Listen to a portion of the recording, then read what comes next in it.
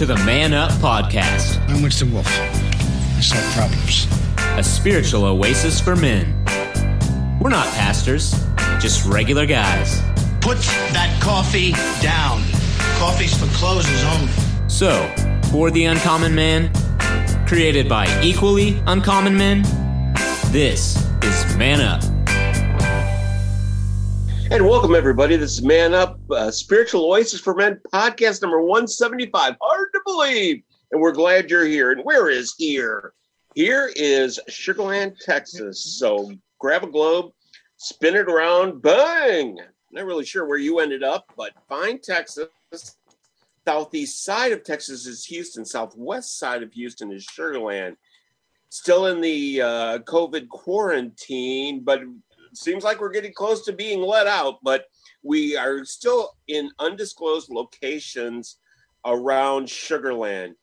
We're not pastors, we're just regular guys, and this is the No Church Answers tour. And each of us are on our own spiritual journey, and that's why most of our audience tunes in weekly. So whether you found us on Facebook, SoundCloud, where we archive all of our podcasts, Apple Podcasts, on our website, man-upspiritualoasis.com, or even on pray.com, we're glad that you're joining us. And what we do here is we basically take a Bible scripture that is suited for an ABF, Adult Bible Fellowship, or a Sunday school lesson, and we go over it, we update it, we put a man spin on it, and discuss it with our panel. And we have some great guys here, and he's a world-class policy writer, professional gambler, and our producer, Mr. Steve Titch. Hey, Steve. Hey, Steve. Hey, Steve. We have an attorney and a prosecutor, and we call him the judge. That's Michael Cropper. You're Mike. Hey, Mike. And a corporate trainer with a Fortune, not 500, a Fortune 100 company. And we kind of call him the theologian and the professor, Robert Koshu. Hey, Robert. Hey, Robert. Hey, Robert. And my name is Bill Cox, and I'm the host, and I'm basically a contractor kind of salesman type, and they call me the director as long as they don't call me late for supper. And yay, Bill. Right. And we typically use very different publications. This is a Baptist Way Press, where this one's entitled Living in the Spirit, a Connect 360, Righteousness, Peace, and Joy is the subtitle, I believe, in it. And this particular lesson comes from Romans. And so what we'll do is just basically go around the room real quick and get some impressions of this week's lesson from the panel, and start with Mr. Steve Titch. This is really where we get to talk about joy in the Spirit, and I think we're going to talk about it quite a bit going forward. But it's also, for me, and I think for many other Christians across all denominations, it's almost the hardest thing to grasp, even though it's the simplest thing. And that is, you've been forgiven once and for all, and that liberates you from a cycle of sin, atonement, sacrifice. And Paul is really driving that home point. We're going to read an excerpt from Romans, and of course, Romans, the whole letter itself is a massive theological statement.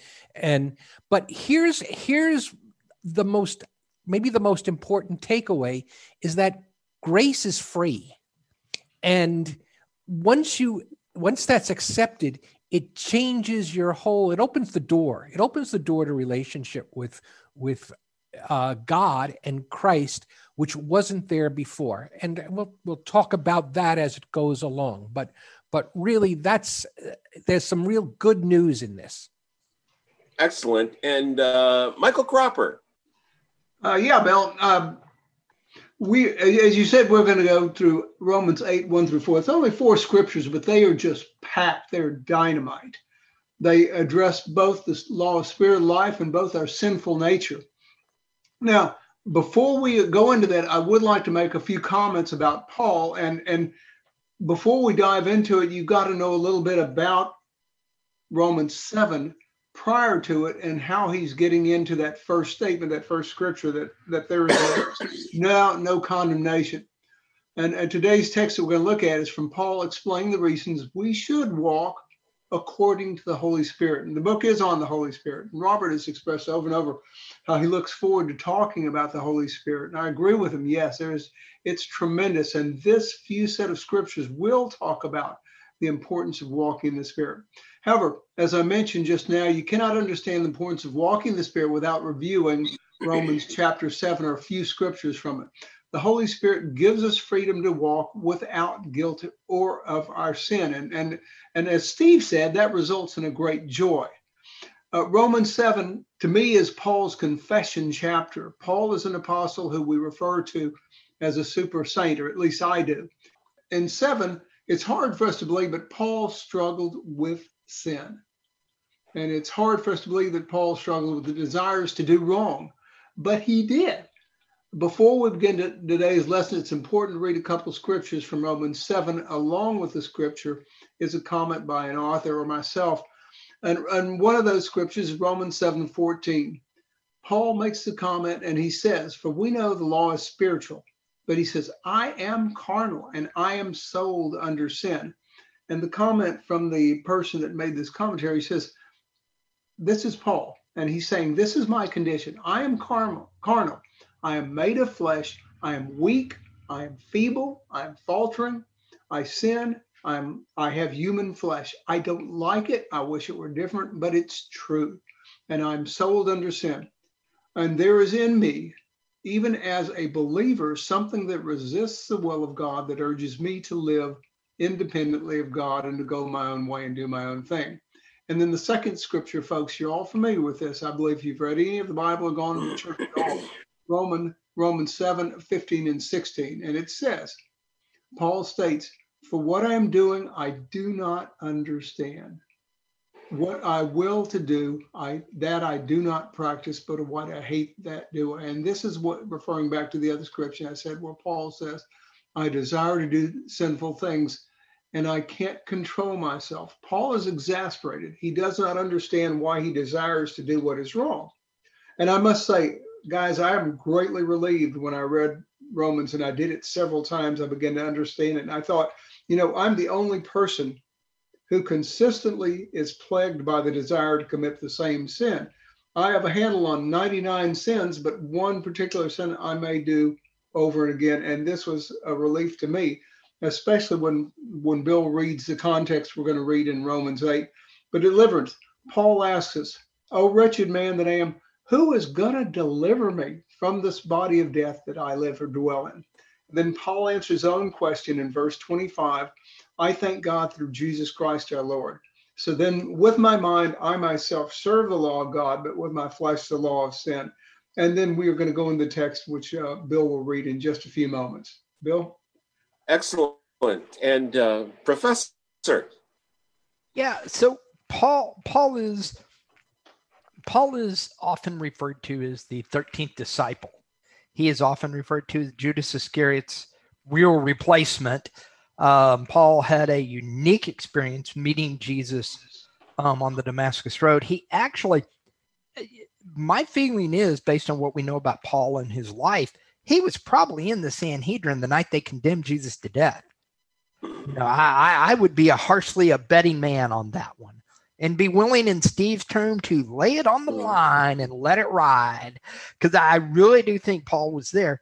But Paul meets Jesus after he gets letters from the chief priest that lets him go to Damascus to grab a bunch of people and throw them in jail or stone them for being followers of Jesus at this point, followers of the way. It's what we've referred to him as. And so Paul goes through all that, but then Paul has his conversion moment, and Paul, as Mike pointed out, becomes the great theologian of the church. Romans is the absolute best theology of the Christian faith. soup to nuts. It is the great one. So to have Paul write about having what we're going to talk about, the joy of the Spirit, is really important, because you're looking at the premier theologian of the new church writing about what it takes. And as Mike said, I really like it, as you said, Mike, put it in the context of, dealing with sin on a one-on-one basis. And so we're going to have a great discussion as we go through this. Excellent. And with that, I'm going to go ahead and read the scripture. It's Romans chapter 8, 1-4. There is therefore now no condemnation for those who are in Christ Jesus. For the law of the Spirit of life has set you free in Christ Jesus from the law of sin and death. For God has done what the law, weakened by the flesh, could not do. By sending his own Son in the likeness of sinful flesh, and for sin, he condemned sin in the flesh, in order that the righteous requirement of the law might be fulfilled in us, who walk not according to the flesh, but according to the Spirit. Steve, I noticed that you had a couple of extra notes on this particular passage. Well, before Steve goes, can I read it in the Message? Oh, and, yeah. And I wanted to do that because when y'all hear this, you will hear, this is the men's translation, by the way, of this. And you'll get it when I read it, but this is from the Message. And just so everybody knows, what Bill read is from the English Standard Version, ESV is what it's commonly referred to, was this one. And I'm a huge fan of reading things in different translations. This was written in Greek originally. And, and it's not Greek like most of the Greek that people read here. It's not. Could a Greek person today read it? Yes. Would it be different? Yes. It would be like us trying to go read Old English. We could make it out, but yeah, it's not going to make any sense to us. So this is the Message translation of Eugene Peterson's. With the arrival of Jesus the Messiah, that fateful dilemma is resolved.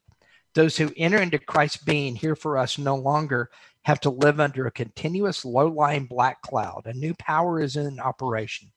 The Spirit of life in Christ, like a strong wind, has magnificently cleared the air, freeing you from a fated lifetime of brutal tyranny at the hands of sin and death. God went for the jugular when he sent his own Son. He didn't deal with the problem as something remote and unimportant. In his Son, Jesus, he personally took on the human condition, entered the disordered mess of struggling humanity in order to set it right once and for all. The law code, weakened as it always was by fractured human nature, could never have done that. The law always ended up being used as a Band-Aid on sin instead of a deep healing of it. And now what the law code asked for, but we couldn't deliver, is accomplished as we, instead of redoubling our own efforts, simply embrace what the Spirit is doing in us. And y'all get why I said that's the men's translation, man. It went for the jugular. Right. Actually, Peterson's language here in his translation brings home how awesomely revolutionary and really revolutionary is the word here about it, because and Mike set this up well. Paul was a Pharisee. If anybody, he understood the law as much as anyone among the elders and the Pharisees of the Jewish leaders at the time. And I agree, he probably was certainly in the Sanhedrin at Jesus' trial. His story picks up what could be really months, maybe no more than a year after Jesus' ascension, comes Stephen's martyrdom. Stoning. Yes. But where I'm going with this, he writes this he writes his dilemma. And first of all, one way we should look at this is that he doesn't get into the judgment of sinning. He practically says he says you can't avoid it. It's deep in the system as much. He says basically the problem with the law is that you spend too much time in a wash, rinse, repeat. You sin, and then you've got to make your sacrifice, and then you've reached your atonement, and you're doing that all the time. If we go through the Old Testament, we talked about the temple a few weeks ago, how, it was constant, probably sun up to sundown, sacrifices going on, people coming to atone for their sins. And it's all spelled out in the Old Testament, in the law, how you're supposed to do this. Here comes Christ crucified. And Paul says that cycle is over. That crucifixion was the once and for all atonement and sacrifice. You are now free from sin. And now that doesn't mean, and he talks about this, that doesn't mean you could go out and do what you want. You're still expected to sin, and you're still going to fall short. He writes that in chapter 7. But you're not constantly under the cloud. Your sin is forgiven now that all that atonement and that cloud that kept getting in the way of relationship is gone, and you can begin that sanctification process. And that, even church fathers have had a problem grasping that. Well, what else you got to do? But at the end of the day, what Paul is saying here, if you have a checklist, you're approaching religion the wrong way. You're approaching your faith the wrong way. The checklist is gone.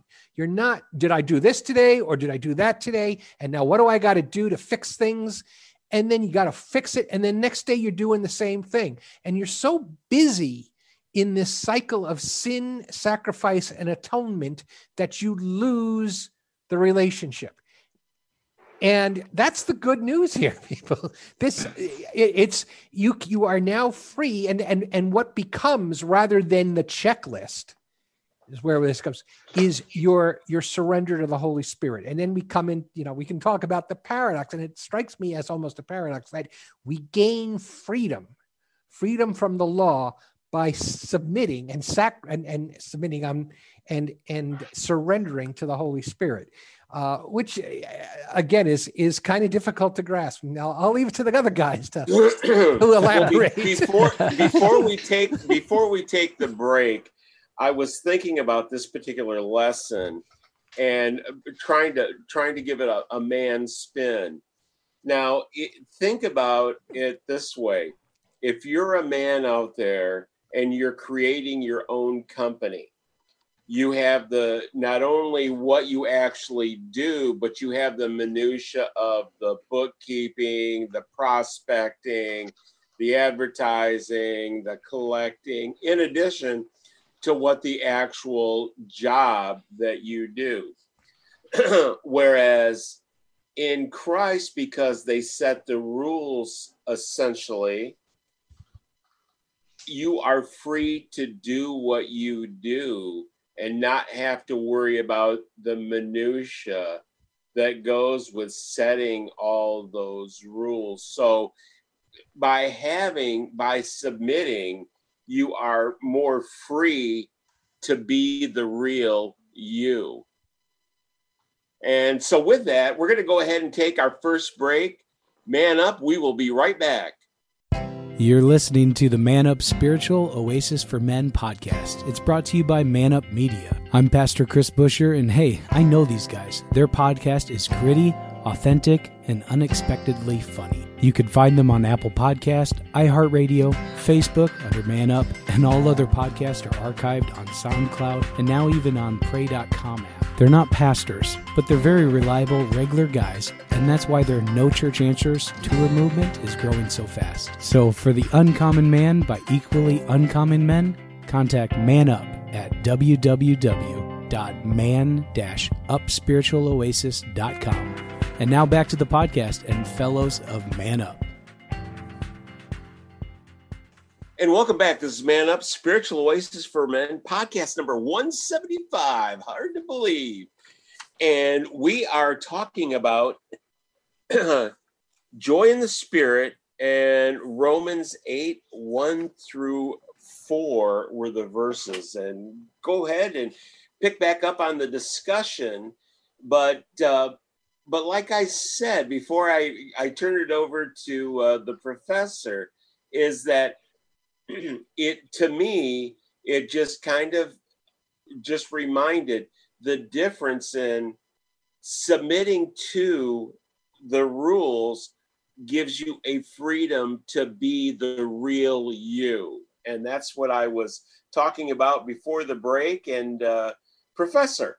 Well, I'm going to chime in on that very quickly, and then I'm going to jump into something else I had because I really want Mike to comment on the second thing that I've got, and you'll see why. But I agree with you, Bill. And let me tell you, and that's a great analogy, actually. So my wife has worked for multiple law firms, and my son has too.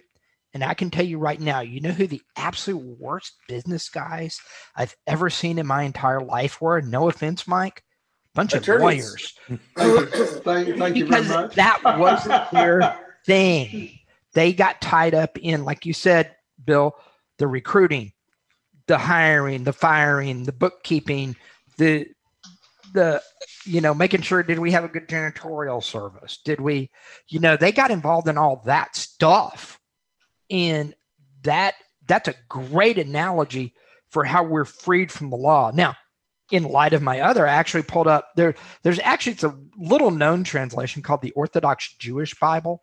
I find it rather intriguing to read periodically. And it takes some Hebrew and kind of interprets the New Testament scripture based on that. In verse 1 says, therefore now there is no Gizar din verdict of Hashem guilty, no harshaha, condemnation is guilty for those in Moshiach Yeshua, Jesus the Messiah. In that, and then in verse 4, in that the Milah Chakat, the full statute requirement of the Torah, might be fulfilled. And I love that. And this is why I wanted to jump to Mike. Y'all got it, because there's no verdict of guilty or condemnation for those who are in Jesus, because the full statute requirement of the law was filled in Jesus. And that's an intriguing read when you sit and think about it. And it really goes to what Steve was talking about, where, you're not under this cloud all the time from it. Right. Michael Cropper. Yes, I agree with Robert. He started to train down the right track. I have a definition of condemn, which of course is a verb of condemnation. Condemn means to express an unfavorable, and this is very good until we get to the antonyms at the end. This is very good. The verb is condemn is to express, and of course, condemnation is the act of to express an unfavorable or adverse judgment on, like Robert said, and indicate a strong disapproval of that. A second definition of it is to pronounce to be guilty, as Robert said, a sentence one to punishment, to condemn a murderer, for instance, to life imprisonment.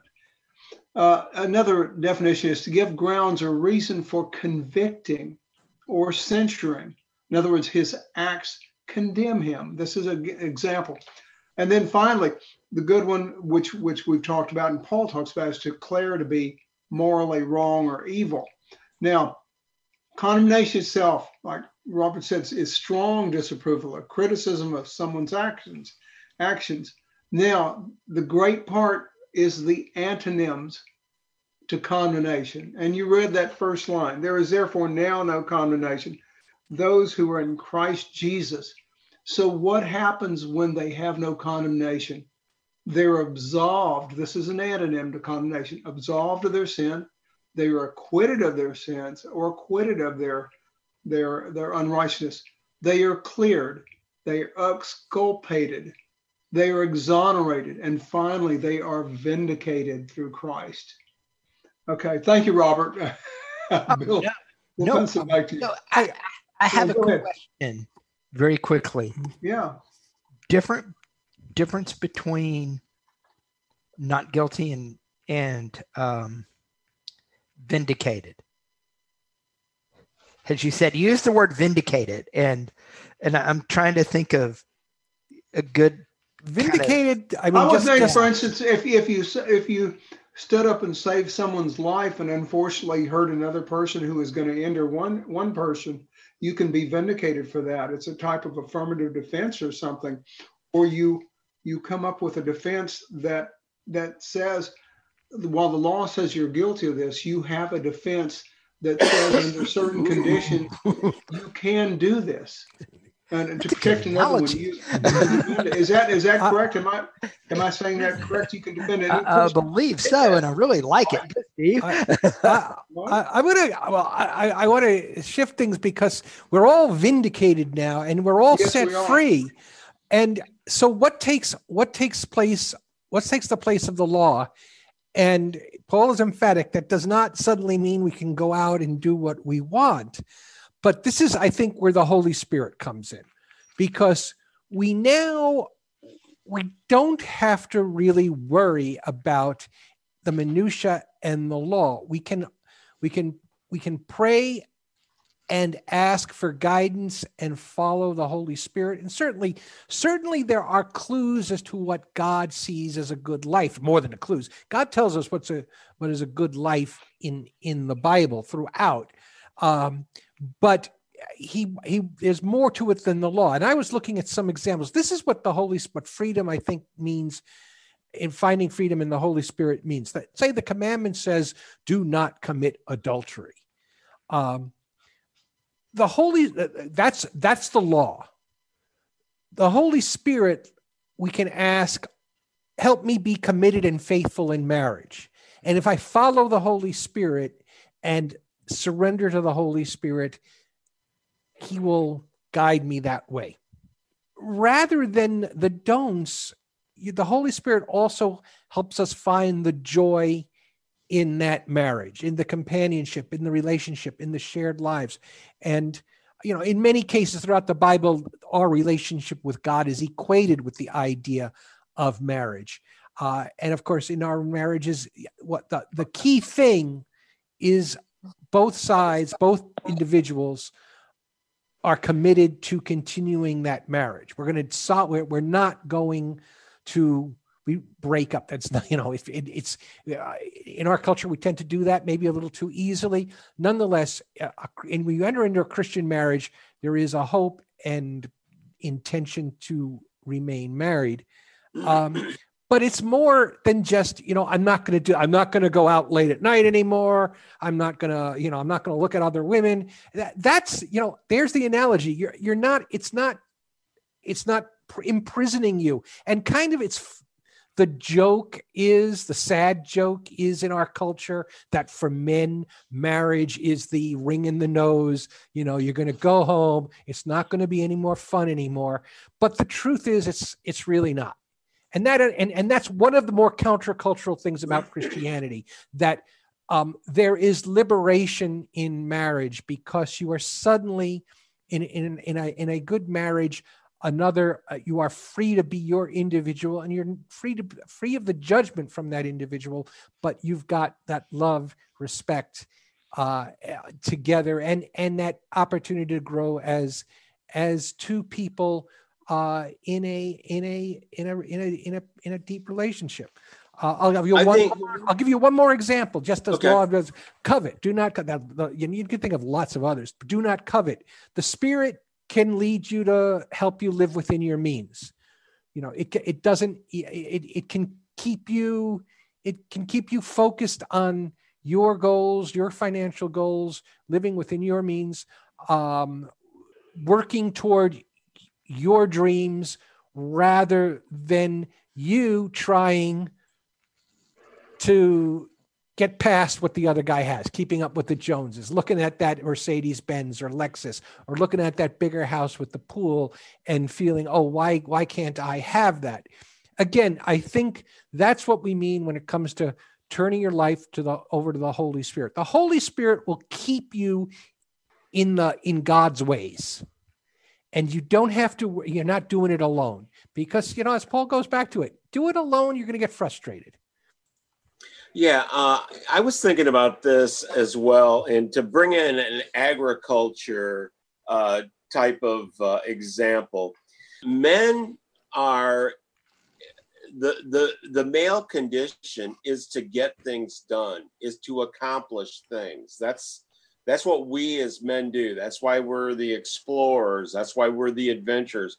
That's why we're the ones that go off to war. We feel deeply about stuff, but we're also adventurous, and we're the alpha males. Now you take an animal that is say a strong horse. If you have the strong horse just wandering around in the pen, nobody knows what the horse is going to do. As a matter of fact, the horse itself does not know what it's going to do. You put a yoke on that horse, you team it up with another horse with a yoke on it, and hook a plow behind it. That horse has direction and has something to accomplish. And that horse all of a sudden gets focus, gets direction, and gives a hard, honest effort that it absolutely will not do if left to its own devices. Same condition with men. We work better when we have a framework of what we are going to accomplish. And I think what Paul's setting forward for us is a set of guidelines. Within this, you will accomplish a lot. I think it's one of those that the Holy Spirit gives us the ability to do the do's without having to worry about the don'ts. And it's one of those things where the world wants to turn Christianity into a boring, whatever you want to call us, with a list of with a big list of don'ts.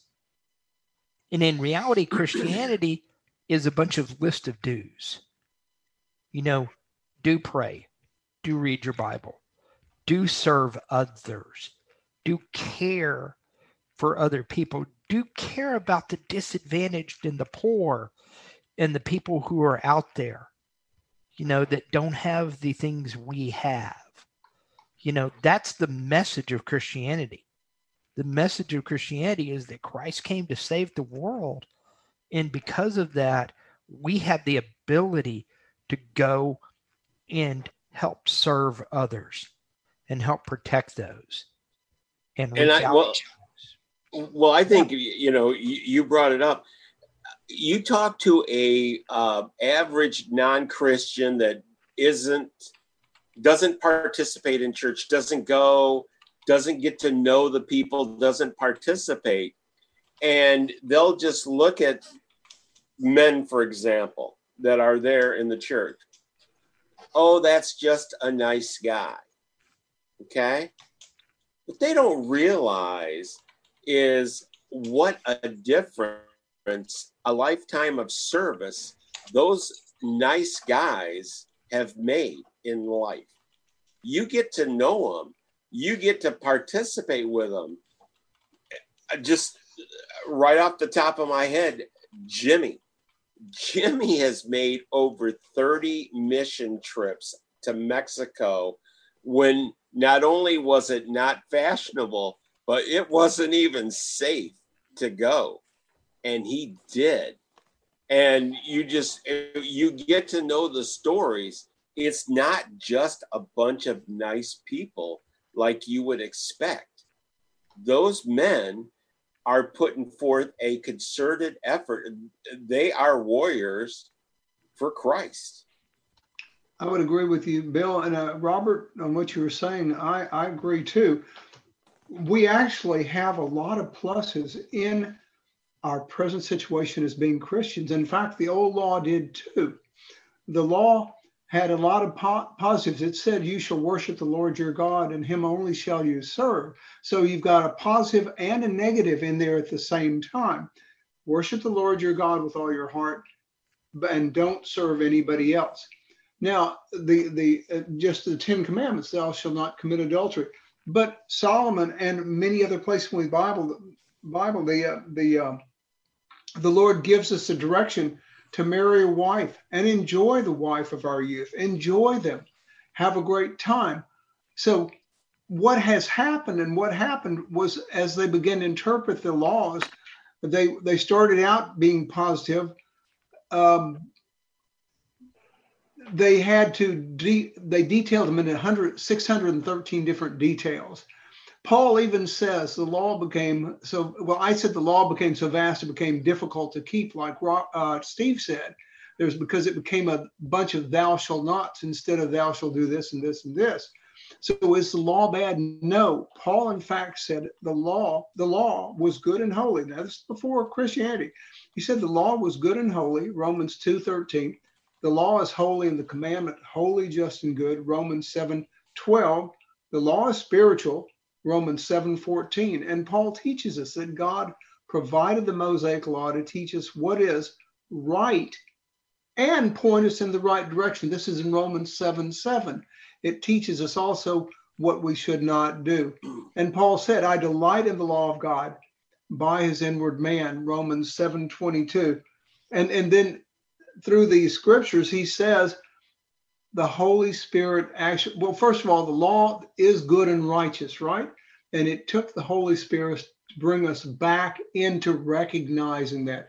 When we let the Holy Spirit guide us and lead us, we naturally do the things that are told us what to do in the law and what not to do. It's in our hearts. The Holy Spirit displaces those negative desires within us as we grow in the Lord, and it becomes a guidance to do positive things. And in fact, like I said, it'll bring us to the law again, and we will naturally do the things that are positive and good for us. Excellent. And with that, we're going to go ahead and take our final break. Once again, this is Man Up, podcast number 175. We will be right back. You are listening to the Man Up Podcast, spiritual oasis for men. Just like any muscle, we feel the faith muscle must be exercised. And here we do it real authentic, the Man Up way. Not pastors, just regular guys, each on a unique spiritual journey. Thanks for joining us. Deep questions and discussions you won't hear anywhere else, especially in today's climate. Missed an episode? They are archived, free for you to select on SoundCloud. We come to you from the Man Up Studios at Sugarland Baptist Church, Sugarland, Houston, Texas, in the United States. Have a question or comment, or want to book a speaker or group and have Man Up come to you? Contact us on our Facebook page, Gigmasters, or WMA Cox at Comcast.net. And now, back to fellows of Man Up. And welcome back. This is Man Up, Spiritual Oasis for Men. Have a great discussion going here on our podcast. Joy in the Spirit. Kind of want to get Steve Titch in on this discussion. Well, as I said, it's really about leaving the checklist behind, which is hard, not just for non-Christians to comprehend. Christians, I think every denomination, nobody's innocent, has felt some, I'm going to call it a compulsion to stick rules in that aren't there. The former Catholic, that was one thing that I was really happy to get out from under in the Catholic Church, and I'm, because I was there, I'm going to speak to my claim to being able to talk about it. But it's very much the sacrament of confession includes a penance.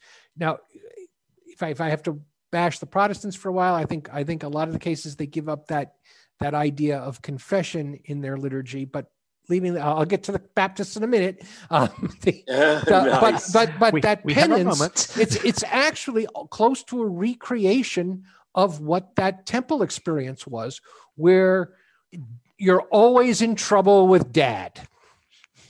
And just like in real life, you really, you know that feeling of being a teenager. Wait till your father gets home.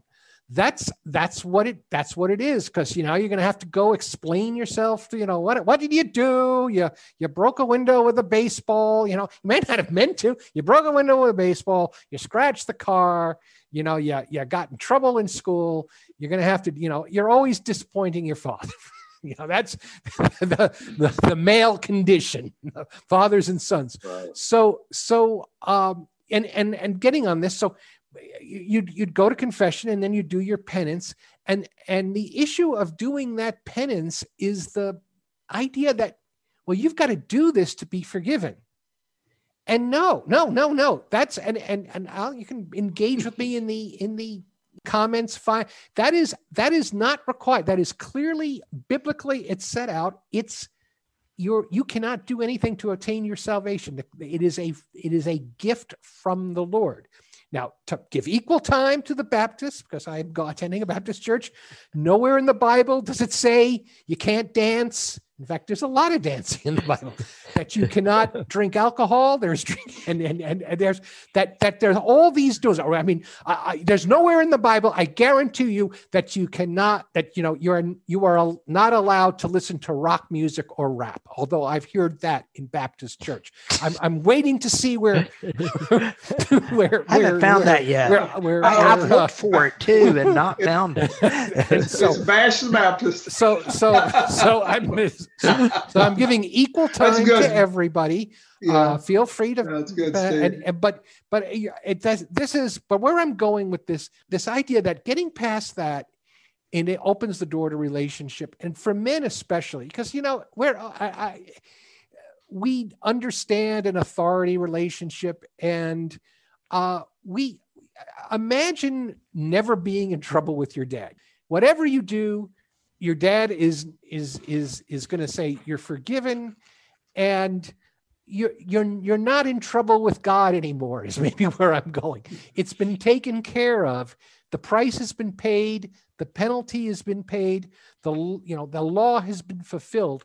Walk humbly with God, and you will find yourself in line with his commandments, and in line not just with the letter of the commandments, but much more important, with the spirit of the commandments, where really that's where we look at how Jesus lived the law. And we accept the fact that Jesus was without sin. He healed on the Sabbath. We talked all about this in the past. Go back on some of our podcasts. But the spirit, you will live in the spirit of the law, which is much more important than living the letter of the law. But that's where the Holy Spirit comes in. Excellent. We're getting down to the end of the podcast. I want to just get some final thoughts and takeaways from the panel, and start with Michael Cropper. All righty, Bill. Practical application. When we've done a lot of things which are right, and we do one bad thing, again, I'm going to what Paul referred to, but I have learned this in myself. We often do just a whole bunch of right things, and we will stumble and do one thing wrong. We often dwell on the bad things. Sometimes this is Satan, or sometimes it's our flesh condemning us over and over. However, what I see from the Holy Spirit, and what I see from that first phrase, and of course the 4 scriptures that you read, Bill, is there is therefore now no condemnation for those who are in Christ Jesus. It isn't the Holy Spirit that's condemning us, unless we do something we know we shouldn't be doing. But for the most part, if we try to do well all the time, we try to follow God's laws. They're good. They're directed to draw us closer to him. Anyway, we do one wrong thing. So even though mature believers ourselves experience consistent victory over sin, we still have a daily struggle against the flesh, and occasionally we will lose that battle. So we must understand how to deal with guilt and how to overcome temptation. When we do sin as Christians, the enemy will come in sometimes to stir up doubts about our salvation. How do you know that your sins are forgiven? Are you really truly a Christian? Because true Christians, he will ask, don't do what you just did. He'll condemn us. You're hopeless. You might as well admit your hypocrisy in claiming to be a Christian and quit trying to be holy. It's those practical issues that Paul directs in these verses which we have been studying, especially the one in Romans 8:1-4. And Paul addresses how you do not feel those sinful things, and the nature does not condemn you. And that's simply you walk in the Holy Spirit and you walk with the Spirit. And of course, the purpose of the Spirit is to draw us closer to God, to teach us about Christ, to direct us to Christ. And when we do that, when we allow ourselves and when we ask God to guide us to do that, as men, we should be asking practically for the direction that will free us from the guilt of our sins if we do commit them. And if not, as Steve says, there is a great joy whenever you actually allow the Holy Spirit to come over you and remind you of the 99 things that you did right and not the one bad thing that you may have done wrong while trying to accomplish all these things to serve the Lord. Then the Holy Spirit will give you a great joy in leading and following Christ. Okay, Bill? Excellent. Professor. Yeah, it really is. The joy in the Spirit that we talk about here really enables us to live our lives. Because otherwise we are guilty, and it does vindicate us. And having that joy allows us to live our life completely.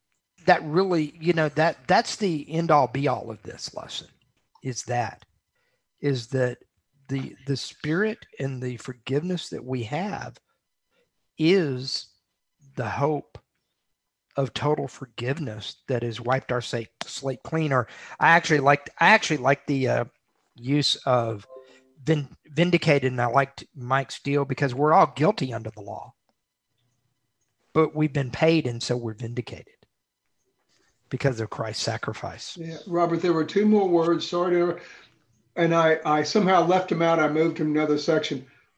The Holy Spirit, and we are also pardoned from our sin, right? And that's a good one too. Yeah. Right. I know you like it. And we have received a reprieve from our sin as well and the wrongdoings that we've done. Okay. That's excellent. I like that too. Yeah. That is excellent. And I just wanted to add that we are to live our faith, which is active. We're not to analyze our faith. So the only people that don't make mistakes are the people that don't do anything. So as we go through this life as men and leaders of our circle of influence, our families, at work, in our community, in our church, expect to make mistakes, but expect to be led by God and to be forgiven and move forward, be bold in your action and take action. And that's what I get from this particular lesson. And with that, thank you so much for tuning in. This is podcast number 175. On behalf of our producer, Steve Titch, Michael Cropper, the judge, Robert Koshu, the professor, and my name is Bill Cox, and I'm the director. This is the No Church Answers Tour. So whether you found us on Facebook, SoundCloud, where we archive all of our podcasts, Apple Podcasts, our website, which is at man-upspiritualoasis.com or pray.com. If you have any questions or comments, you can go to our Facebook page, which is at man-upspiritualoasis.com, and just post it there. And if you're still in quarantine and are unable to attend a church, check out the Sugar Land Baptist streaming service. It is a traditional Baptist service at slbc.org. It starts Sunday at 9:45, and you can go ahead and put it on the biggest screen in your house and enjoy a traditional Baptist service. But when quarantine is over, we encourage each and every one of you to join a local Bible-based church. Why local? So you'll go and participate and find a small group, ABF, Adult Bible Fellowship, or a Sunday school class that you can join for discussions just like this. And find one that is men only. And if there isn't one, start one. This is Man Up. You've been listening to Man Up. You want answers. I want the truth. You can't handle the truth. Dedicated to the uncommon man, created by equally uncommon men. If I were the man I was 5 years ago, I'd take a flamethrower to this place. You can contact us on Facebook under Man-Up. Post questions, and we'll answer them right here on the Man Up Podcast.